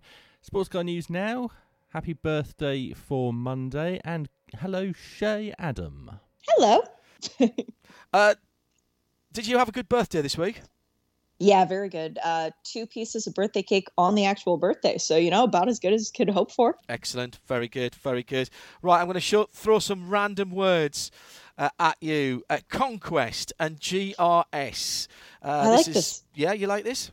Well, it's a bit like a Rorschach test. If you're going to throw random words at me, it's a reverse Rorschach test. Conquest Racing teaming up with GRS Autosport for a full IMSA prototype challenge effort. This is an LMP3 car not running in the WeatherTech Championship, so not in the big series, but in the LMP3 series itself. They're going to have a Norma M30 for George Stakos and Danny Cook. They're 2 Canadian drivers. They've dabbled in the LMP3 class the last couple of years. Before that, they, I believe, had a couple of starts in an AMG GT4 in Pilot Challenge. But they're 2 drivers who have never done a full season of IMSA. Now they're going to look to do that. They were going to try and do it last year. Obviously, that didn't happen with the Canadian border closing down to the States, but they feel much more confident to be able to get that done in 2021. Let's move on to some GT news. I'm mixing all this up. Just to keep it fresh. And again, as we did last week, trying to keep it roughly in the chronological order on which it came in. So these were all stories that came in on Thursday after our programme last week on Wednesday. So we are doing a bit of a catch-up here. This one is a Sarah Rigby story. She'll be delighted that Heart of Racing confirming a return to the IMSA WeatherTech Sports Car Championship. And for the Rolex 24, not one, but 2 drivers with factory connections. Yeah, and this actually isn't a change from last year because Alex Riberas was supposed to be the full season driver partner for Roman DeAngelis. Alex then getting stuck on a yacht off the coast of New Zealand for all of COVID. Stuck. He's still there. He hasn't been able to come home yet. He's still in New Zealand. I actually talked to him on my birthday. Nice kid. But he was given factory status by Aston Martin before the season began. So it was supposed to be a 2 factory driver effort for Heart of Racing last year with Nicky Team joining them at Daytona. Program got off to a terrible start, though, with the crash. They were the first car out, actually, during the Rolex last year. This year, totally different story. They've got Darren Turner coming back to join Roman DeAngelis and Ian James, as he did for 2 races last year, including Sebring, where they ended up second. But now Ross Gunn returning. He's making his second start at Daytona, his first coming last year. And unfortunately, it was a DNF last year for Ross as well. Aston Martin, not with a great run last year. They're looking to try and fix that this year. And boy, did they bring the firepower. Staying in, with Darren Turner, as you say, yes, as well. Yeah. You've got to say that will be certainly worth looking at for the class win. Staying in GT, we talked a lot about GT Le Mans last week, and we queried what was happening with BMW. Still no news, really, on that. Yeah. But we can tell you that Turner, who are vacuuming up the BMW stars, have bagged an IndyCar driver for their 400th race with BMW, which will be the Rolex 24. So this is an interesting story on more than one level because Turner had acquired 2 new cars for this season. I was under the impression that they were going to be running 2 cars at the Rolex, but they only have 1 car. As you rightly say, Colton Herta joining the driver lineup for the 400th start for Turner Motorsport, the second most successful BMW privateer factory team in the world. So that is a very big indication in and of itself. There was something interesting, and I will keep coming back to this as we're talking because it's relevant on multiple levels. But you mentioned we still do not have GTLM announcement yet from BMW. Well, if you go onto the private testing schedule for IMSA, which is published online, anyone can gain access to it, and I do. So you're not breaking any confidences here? I'm not breaking any confidences. I'm going with publicly acquired information. Very good. BMW is holding a test on the 18th of January, so in 5 days' time, at PBIR, which is, for those of you South Floridians, Moroso, and will always be Moroso because it's the track with the alligators. Connor DeFilippi and John Edwards are the 2 drivers listed against the 24 and the 25. So clearly they're testing both of their cars. We have no indication of if they're running in Daytona, and that's something we'll have to wait for the entry list to come out, which, by the way, this being Wednesday, 2 weeks before the race, I'm clicking refresh every minute that I possibly can.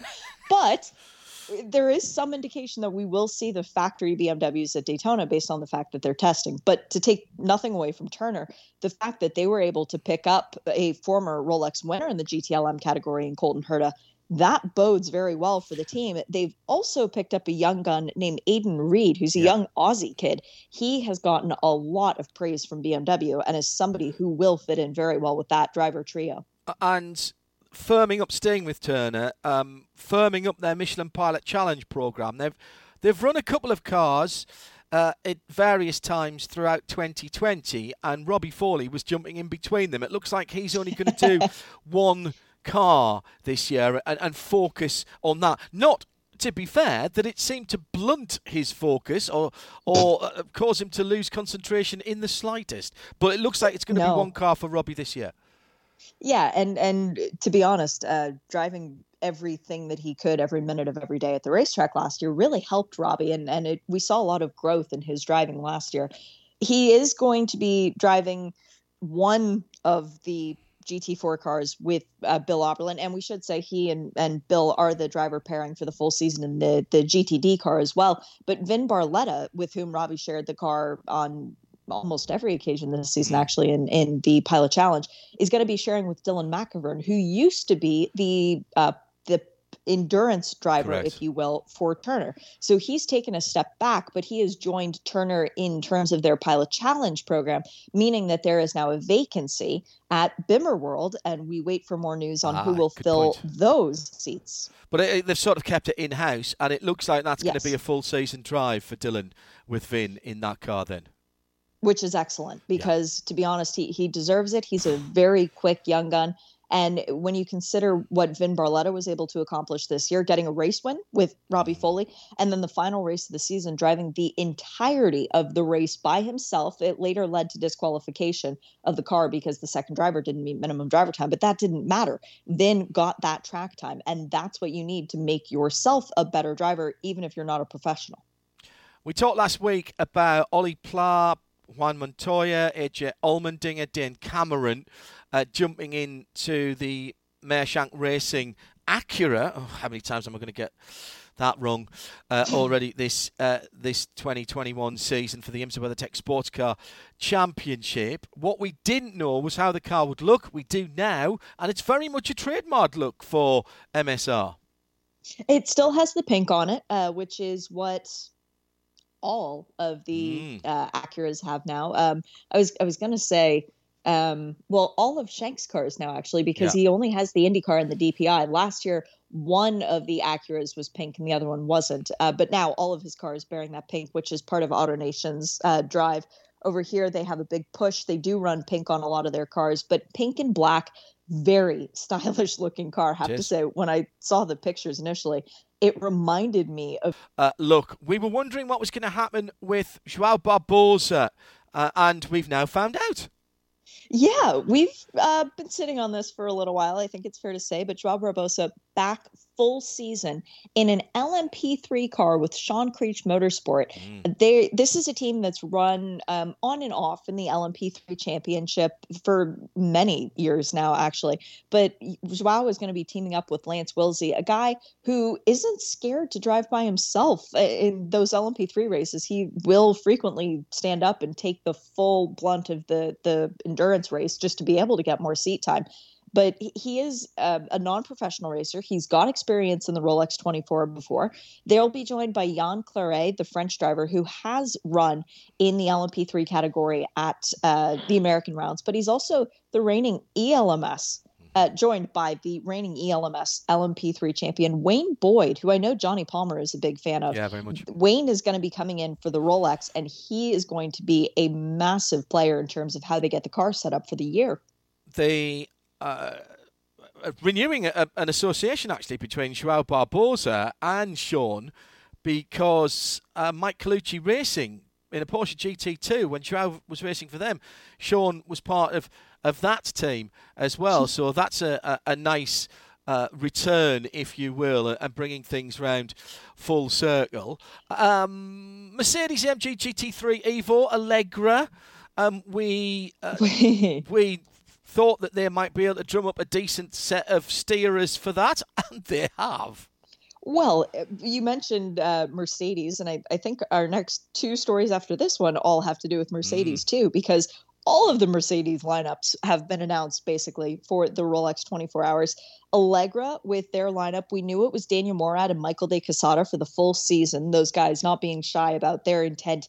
Even back in November, I think was the last time I talked to them, and they mentioned that. But Maxi Bouk is going to be joining them for the Rolex, and Billy Johnson as their endurance driver. Stout. It's very stout. But here's the catch, that in doing my little bit of research on that organization so far, let me scroll back up to where there's Allegra. So you've got Billy Johnson, who's run the Rolex many, many times before. Daniel and Michael, who won it together back in 2017 with Allegra. That was in a Porsche. Maxi Bouk is a rookie to the Rolex 24 Hours of Daytona. I would have lost money on that one. No, you're wrong. You must be wrong.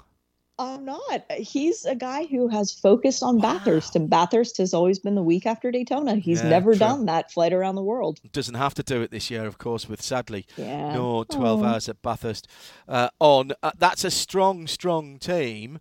And I'm also delighted to say that Sun Energy One as a sponsor, and that bright orange. By the way, the Allegra is Viper. Sorry, Viper green's a Porsche colour, but actually it is very much a Porsche Viper green. That Allegra motorsports car. Sun Energy One GTD, as you said, another AMG GT in the chrome blue and orange, almost flames look-alike, with another IMSA debutant named yesterday in this one. Yes, Raffaele Marciello, 0 IMSA starts to his name. There's another loss of a bet straight away. Exactly. Joined by Mikhail Grenier, who has run the Rolex with Kenny Habul before, and also Lucas Stolz, who's a name familiar to IMSA. He was the endurance champion a couple of years ago now with Ben Keating and Jerome Blakemolin. But it's a very interesting driver lineup, because the 3 of the 4 drivers are considered professional, quote unquote, I would say. Marciello, Stoltz, and then Grenier, who has more open wheel experience than sports car experience. But Kenny Habul will just need to meet his 4.5 hour minimum drive time. And then after that, I would expect to see the other 3 sharing the car for the majority of the race. And you know what? Kenny is very good about keeping it on the straight and narrow. Very good. Very good indeed.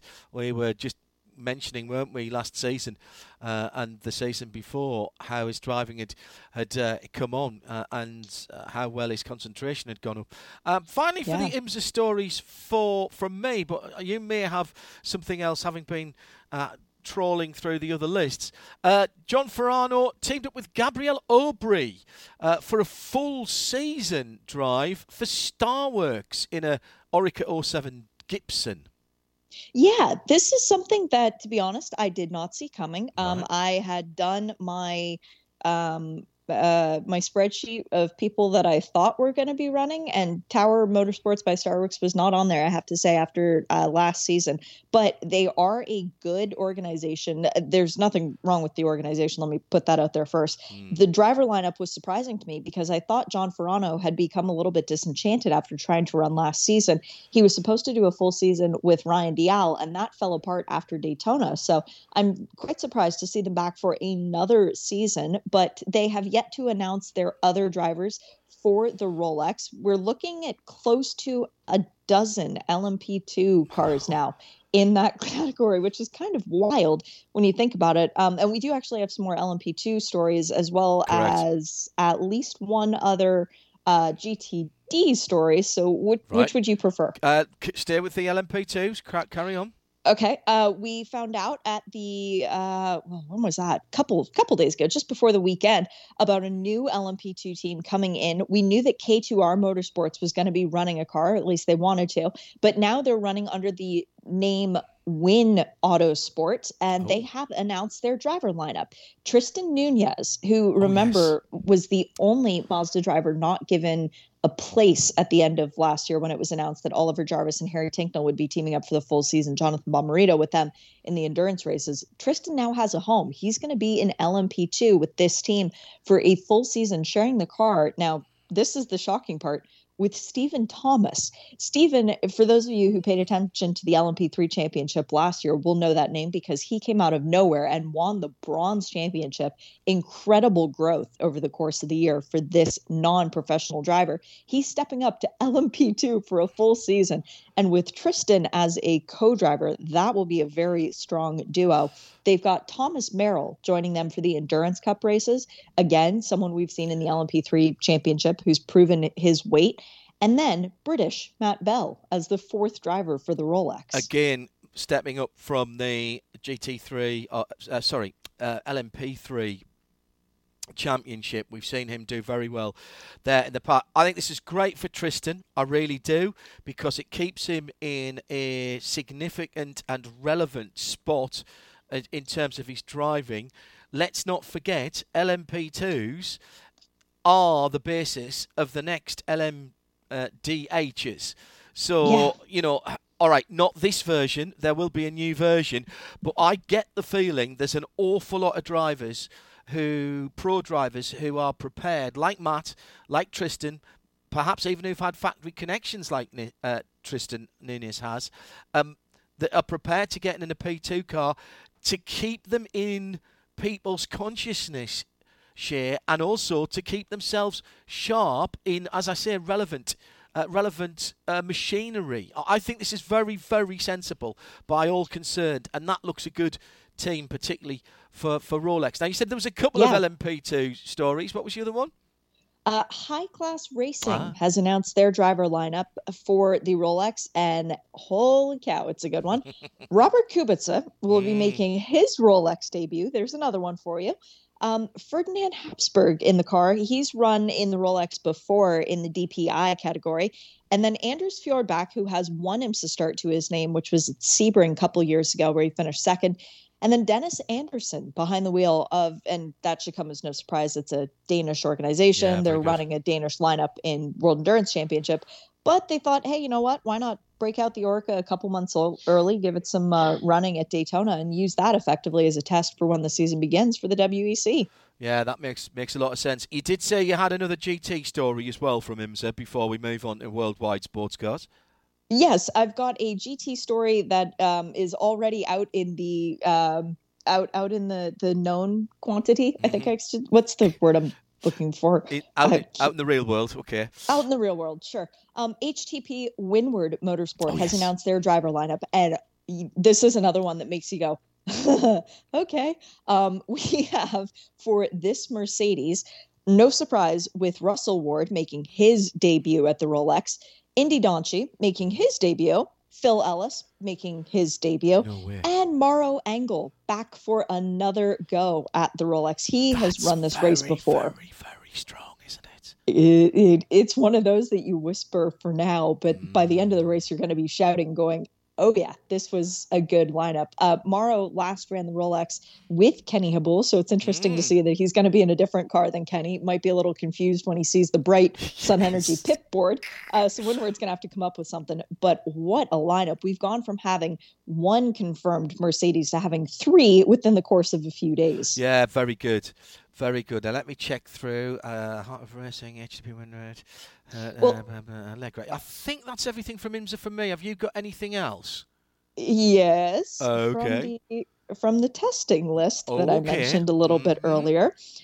You don't have to list your drivers necessarily. You want to for purposes of being completely honest. But when that happens and people go online and they read who you've listed, well, it's out in the public space. So Correct. I can now tell you who the Cadillac Chip Ganassi racing drivers are and who the Magnus with Archangel racing drivers are. Okay, fire away. Renger van de Zande and Kevin Magnussen, as we were well aware, and it is now confirmed Scott Dixon and Marcus Ericsson are the other two drivers who they've listed. They're doing a test at Sebring on January 18th and 19th with those four. Wow. Again, wow. No make weights there either. None whatsoever. I think Ericsson is a good fit into that. I really do.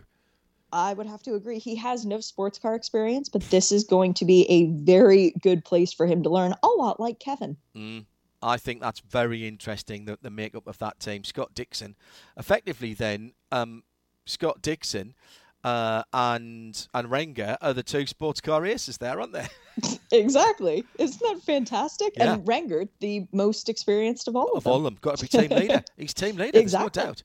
What else have you dug up out of that, out of the practice testing list? January 18th and 19th, Magnus with Archangel testing at New Orleans Motorsport Park, or NOLA as it's known. Shakedown of a new car. Potter and Lally, as we knew, Spencer Pompelli, their third driver for the season, is, again, no real surprise there, as he has long associations with the Archangel organization and Mike Johnson, as well as Andy Lally and John Potter. But Mario Farbacher is listed as their fourth driver. And this comes as a massive surprise to me, because this means that our two-time reigning GTD champion does not have a full season drive for the 2021 season in IMSA. Okay, so there's a quick roundup of the, not that quick, roundup of the IMSA news. You're listening to Midweek Motorsport. It's Series 16, Episode 2. Shea Adam is on the line. Let's broaden out a little bit and pick off a few of the top stories that I've seen. Change of... let's go to Jota first of all. LMP2 in WEC, and they've announced their lineup, and they've managed to pick up a couple of interesting drivers to jump in to that, who have been electric racing, and I don't mean with Nick Damon in scale racing. A couple of Formula E drivers jumping in. Yeah, not a bad lineup for Jota, is it? They've got Sean Galil, which does not come as a surprise. The other two are much more out of left field and much more shocking. And yes, pun intended. Stoffel Van Dorn and Tom Blomqvist are their other two drivers for the British squad. Now, they are continuing to run two cars, as they've been running. Jota teamed up with Jackie Chandisi, and they have had the cars to watch, particularly during the 24 Hours of Le Mans the last couple of years. So I'm really looking forward to seeing what we get in terms of the other driver lineup as well, because now they've set the bar so high, I don't know how they could possibly jump over it. Well, and again, this goes back to what we were talking about before. There's no clashes this year in Formula E and the WEC, well, as it stands at the moment. Asterisk, many asterisks. Here we've got two drivers who are in Van Dorn and Blomqvist, respectively, driving for Mercedes, a works team, and Neo, also a manufacturer team, jumping into an LMP2 car.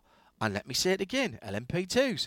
That's going to be the base chassis, the spine, as you hear some of the manufacturers talking about, for the new LMDH.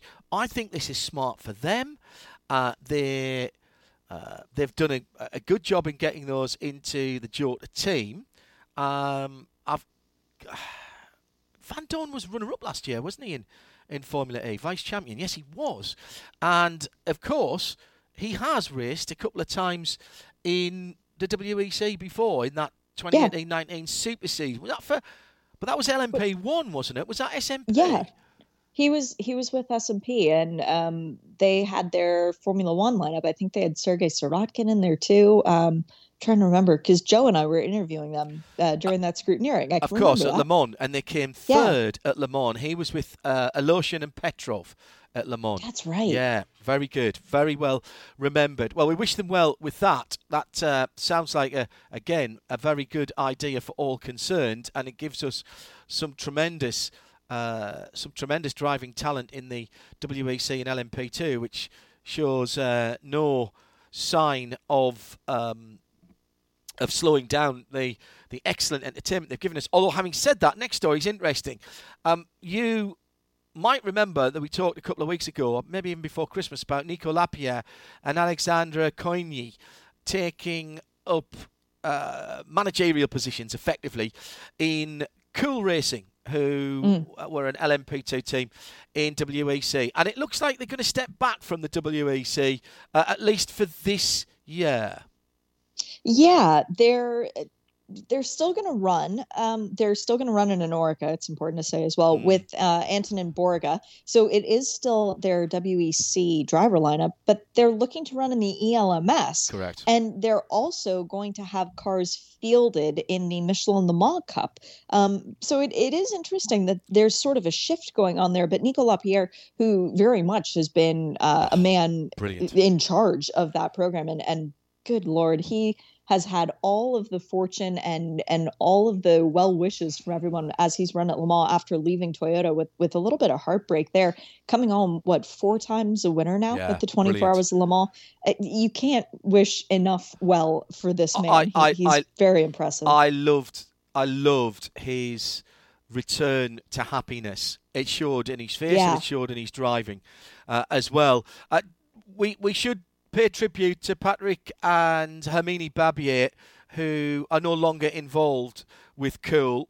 And in fact, there will be a change of name, CLX Motorsport.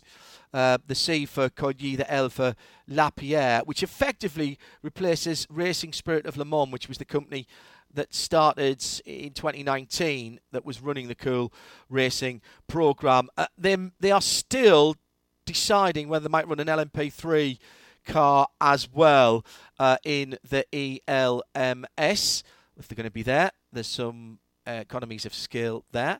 United Autosports, European Le Mans, all conquering, won everything, brilliant stuff, have added a Maldonado who'll be making his sports car debut in 2021. And I guess we are going to find out if nobody's really faster than Pastor, because it's not Pastor, it's his cousin, Manuel Maldonado, who will be driving and joining the World Endurance Championship. So it's interesting that Manuel would choose to go down this avenue, particularly because Pastor was a driver of a lot of prominence in the World Endurance Championship. He got a lot of praise and accolades for what he was able to do, joining Job van Uitert for the season in ELMS with United. That is a stout lineup. I'll be interested to see how quickly he learns. He's had a decent Euro Formula season last year. I think he was 4th in the points, and he was in the British Formula 3 Championship for Fortec. Good team. So he's used to working with good teams. I haven't worked out no one faster than Pastor, so does no one handle well like Manuel? I don't know. I've crowbarred that one in. I think I'll get me caught. And finally, another LMP2 for the European Le Mans Series. This time it's sort of good news, bad news. Good news for the ELMS and for LMP2. Great news for the drivers. Sad news if you're an Aston Martin fan. one fewer Aston Martin on the grid for the World Endurance Championship. So yes, that will be sad, and you won't get that beautiful red TF Sport car anymore, but you will still get a beautiful red TF Sport car running in the ELMS under a new series name. It's going to be Racing Team Turkey, because Salihamidzic, still one of the drivers, the bronze-rated Turkish driver who won Le Mans this last year, won the championship, teaming up with Charlie Eastwood. Again, no surprise there. They've been a dynamic duo for many years now, but also they've acquired this guy named Harry Tinknell, who seems to be pretty decent in an LMP2 car. So I think that's a strong lineup. One driver clash so far on the dates, because Harry, full season Mazda DPI driver at IMSA. Well, there's a clash between ELMS and Mid-Ohio. When we're at Mid-Ohio, they're at the Red Bull Ring in May. But again, it's January, that's May. Who knows if a big fluffy pink cat will even let us still be racing at that point in time. But it's a very exciting and enticing driver lineup. And with Tinknell and Orica, I think that's 3 of the LMP2 current chassis he'll have driven, because he drove for Carlin Racing, and that was a Dallara. The Mazda, of course, based on a Riley. So this will be the 3rd of the chassis that, in the current form, that Harry has driven. And Harry never gets in a car and makes it go slower. And Sally has really formed a very good partnership with Charlie as well. I think that's very interesting indeed.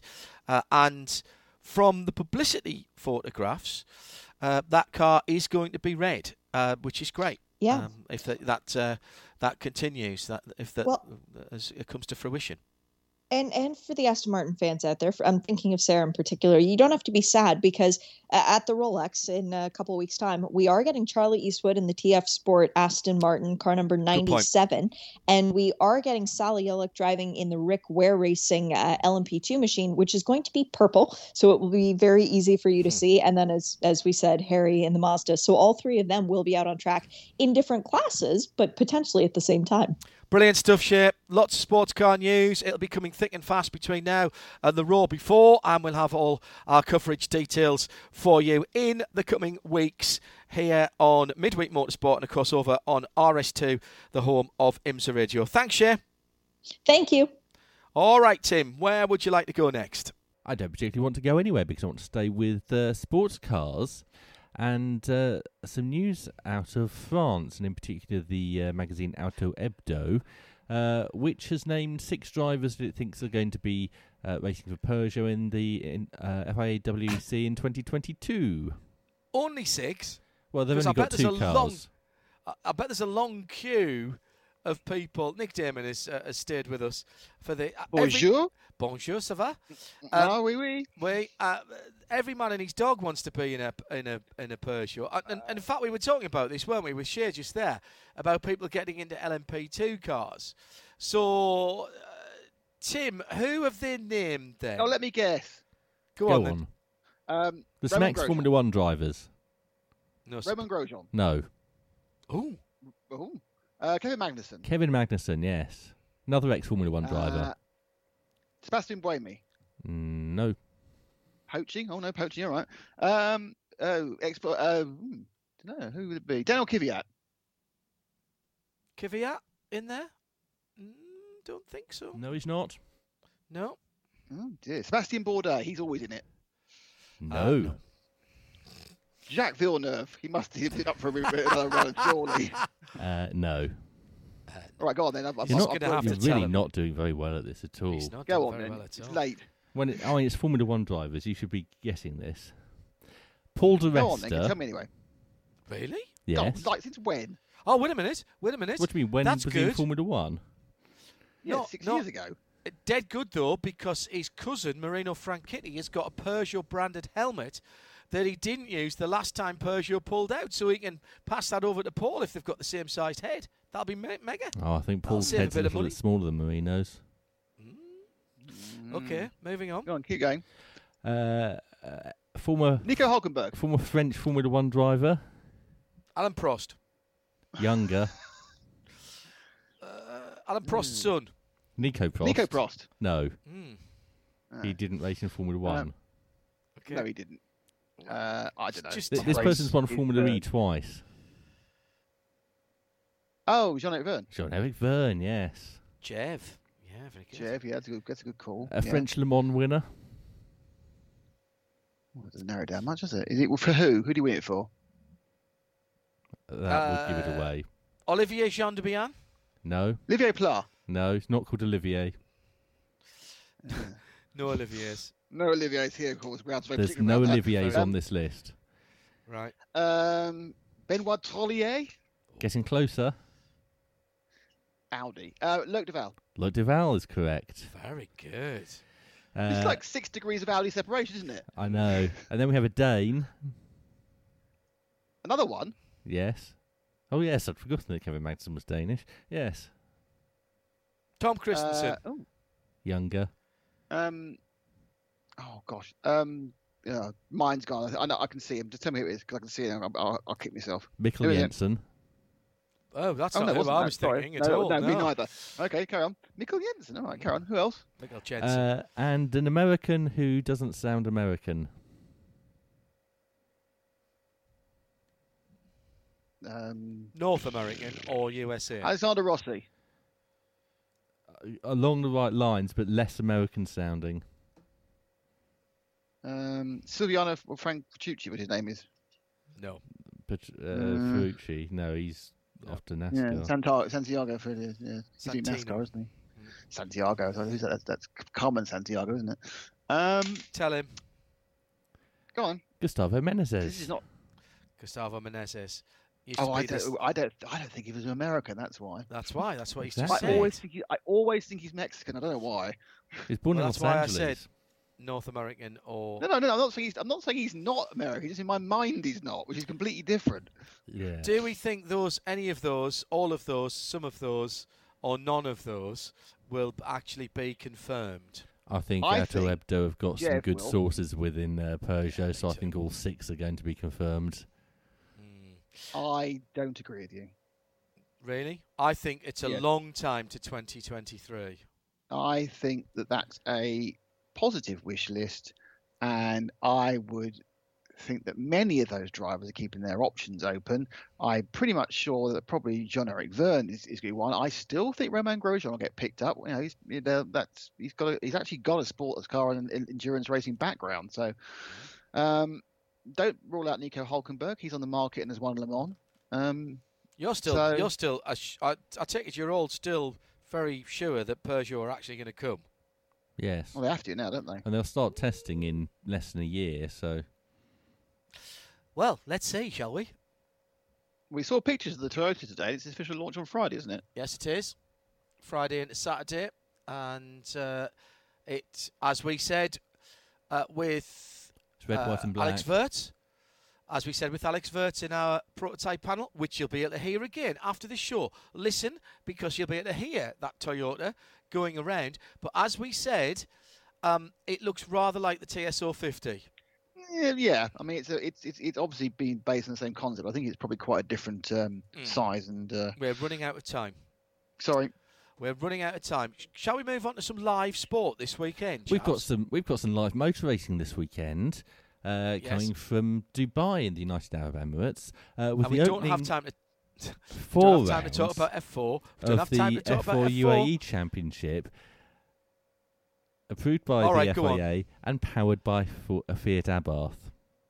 160 horsepower, 1.4 Abarth engine, and terrific. But most importantly, it's the racing car debut of Enzo Trulli. Enzo Trulli drives the C-Ram Durango car with Enzo Scionti. 2934, those two cars, the two Durango cars. And he will be up against another 13 different drivers. Yes. Which includes Hamza Al-Khabaisi, of course. He is the son of Italian winemaker Jarno Trulli. Correct. I had some of his wine recently. It was lovely. Very nice, isn't it? Very nice indeed. And also we've got Hamza Al-Khabaisi, yes, who is the most experienced driver in the field and the first woman to win a Open Wheel Championship race in 2020 at Yas Marina. Correct. And we've also got Tarzanopol in Thrapak-Suvac. I would say that's easy for you to say, but it clearly wasn't. Really wasn't. No, really wasn't. I'll get it by the... I can't even say 15-year-old. 15-year-old Thai karting champion. It's just called Taz to his friends. He is now. And commentators. Right. We're running out of time, and we are meant to be doing a... Can I also mention Matthias Zagazeta, who raced in the British F4 last year? No, there isn't time. Let's talk about the 53-car grid, Nick, for the Hankook 24 Hours of Dubai. Yes. In the current climate, one has to, as we said with Cyril earlier on for the Asian Le Mans series, you've got to say 53 cars is pretty impressive. Plenty of interest right the way through. All right, not the 90-odd cars, but 53 cars, that's about right. And we had... I think nearly 50 of them out in the two test sessions 45 today. How many? 45 went out. 45 went out. Right. Who was quickest in testing? We had it was Rick Breukers in his Lamborghini in the morning. Is that the GRT car? Is it? Yeah. Yeah, and then the slightly slower. It was Jürgen Harding. Actually, I don't know. Actually, I don't guarantee they set the times because those were people who were in the car at the end of the session. Yes. And Jürgen Harding with the 91 Herberth Motorsport car, so the not so quite well known one. 92 one, sorry. He was fastest in the afternoon. There's 16 GT3s in two classes, so it's actually it's actually a very good turnout. I mean, it resembles a very high class, very busy, normal Creventic race rather than what we've been used to, which is a massive, several eclectic cars race we get in Dubai. So, we have come down from the 90s to the more reasonable 70s. Personally, 45 is a great number, and also realistically, if we take away the Paul Trustwellian desire to see 107 cars in every circuit, 45 is a better number for proper racing at Dubai. 53 actually, 53 on the entry list, 45 who went out today. Yes, 53, and I think that will make. Obviously, it should mean. I mean, I know it's not guaranteed. Less code purples, less code 60s, more action, less people moaning about traffic because the slowest cars are faster. And I am massively looking forward to it. And I just feel we're going to get a Titanic battle in the GT classes. Watch out for Dynamic Motorsport. I was going to say quickly, Nick, who's going to win? All right, go on. I think it's about time the Lamborghini won a 24-hour race, so I'm going to back up the GRT team. I'm going to say Dynamic Motorsport in the Porsche. They were racing in the Middle East last weekend, and they had a very quick car. Roberto Pampanini, Mauro Calamia, Stefano Monaco, and Matteo Cairoli. I think that looks a good team, but you can't count out the Audi from WRT either, particularly the whether you've got Dries van Ter, Kelvin van der Linde, and Frank Bird, and Benji Gota with making his debut in that race as well. I think Louis McKeels is the other racer. Yeah, we've got full coverage in the next few days. Nick? Starts tomorrow at 10:25. Johnny will be talking about F4 early doors tomorrow, and we'll be on the air straight after that with some qualifying for TCE and then the GTs. As we said a bit earlier on, it is the prototype panel, another chance for you to listen to the state of the top class in sports car racing, endurance racing around the world. But there's no time to explain because the llama is off to Dubai and a PCR test. This programme is a Radio Show Limited production. Tell your friends there's more at radiolemans.com.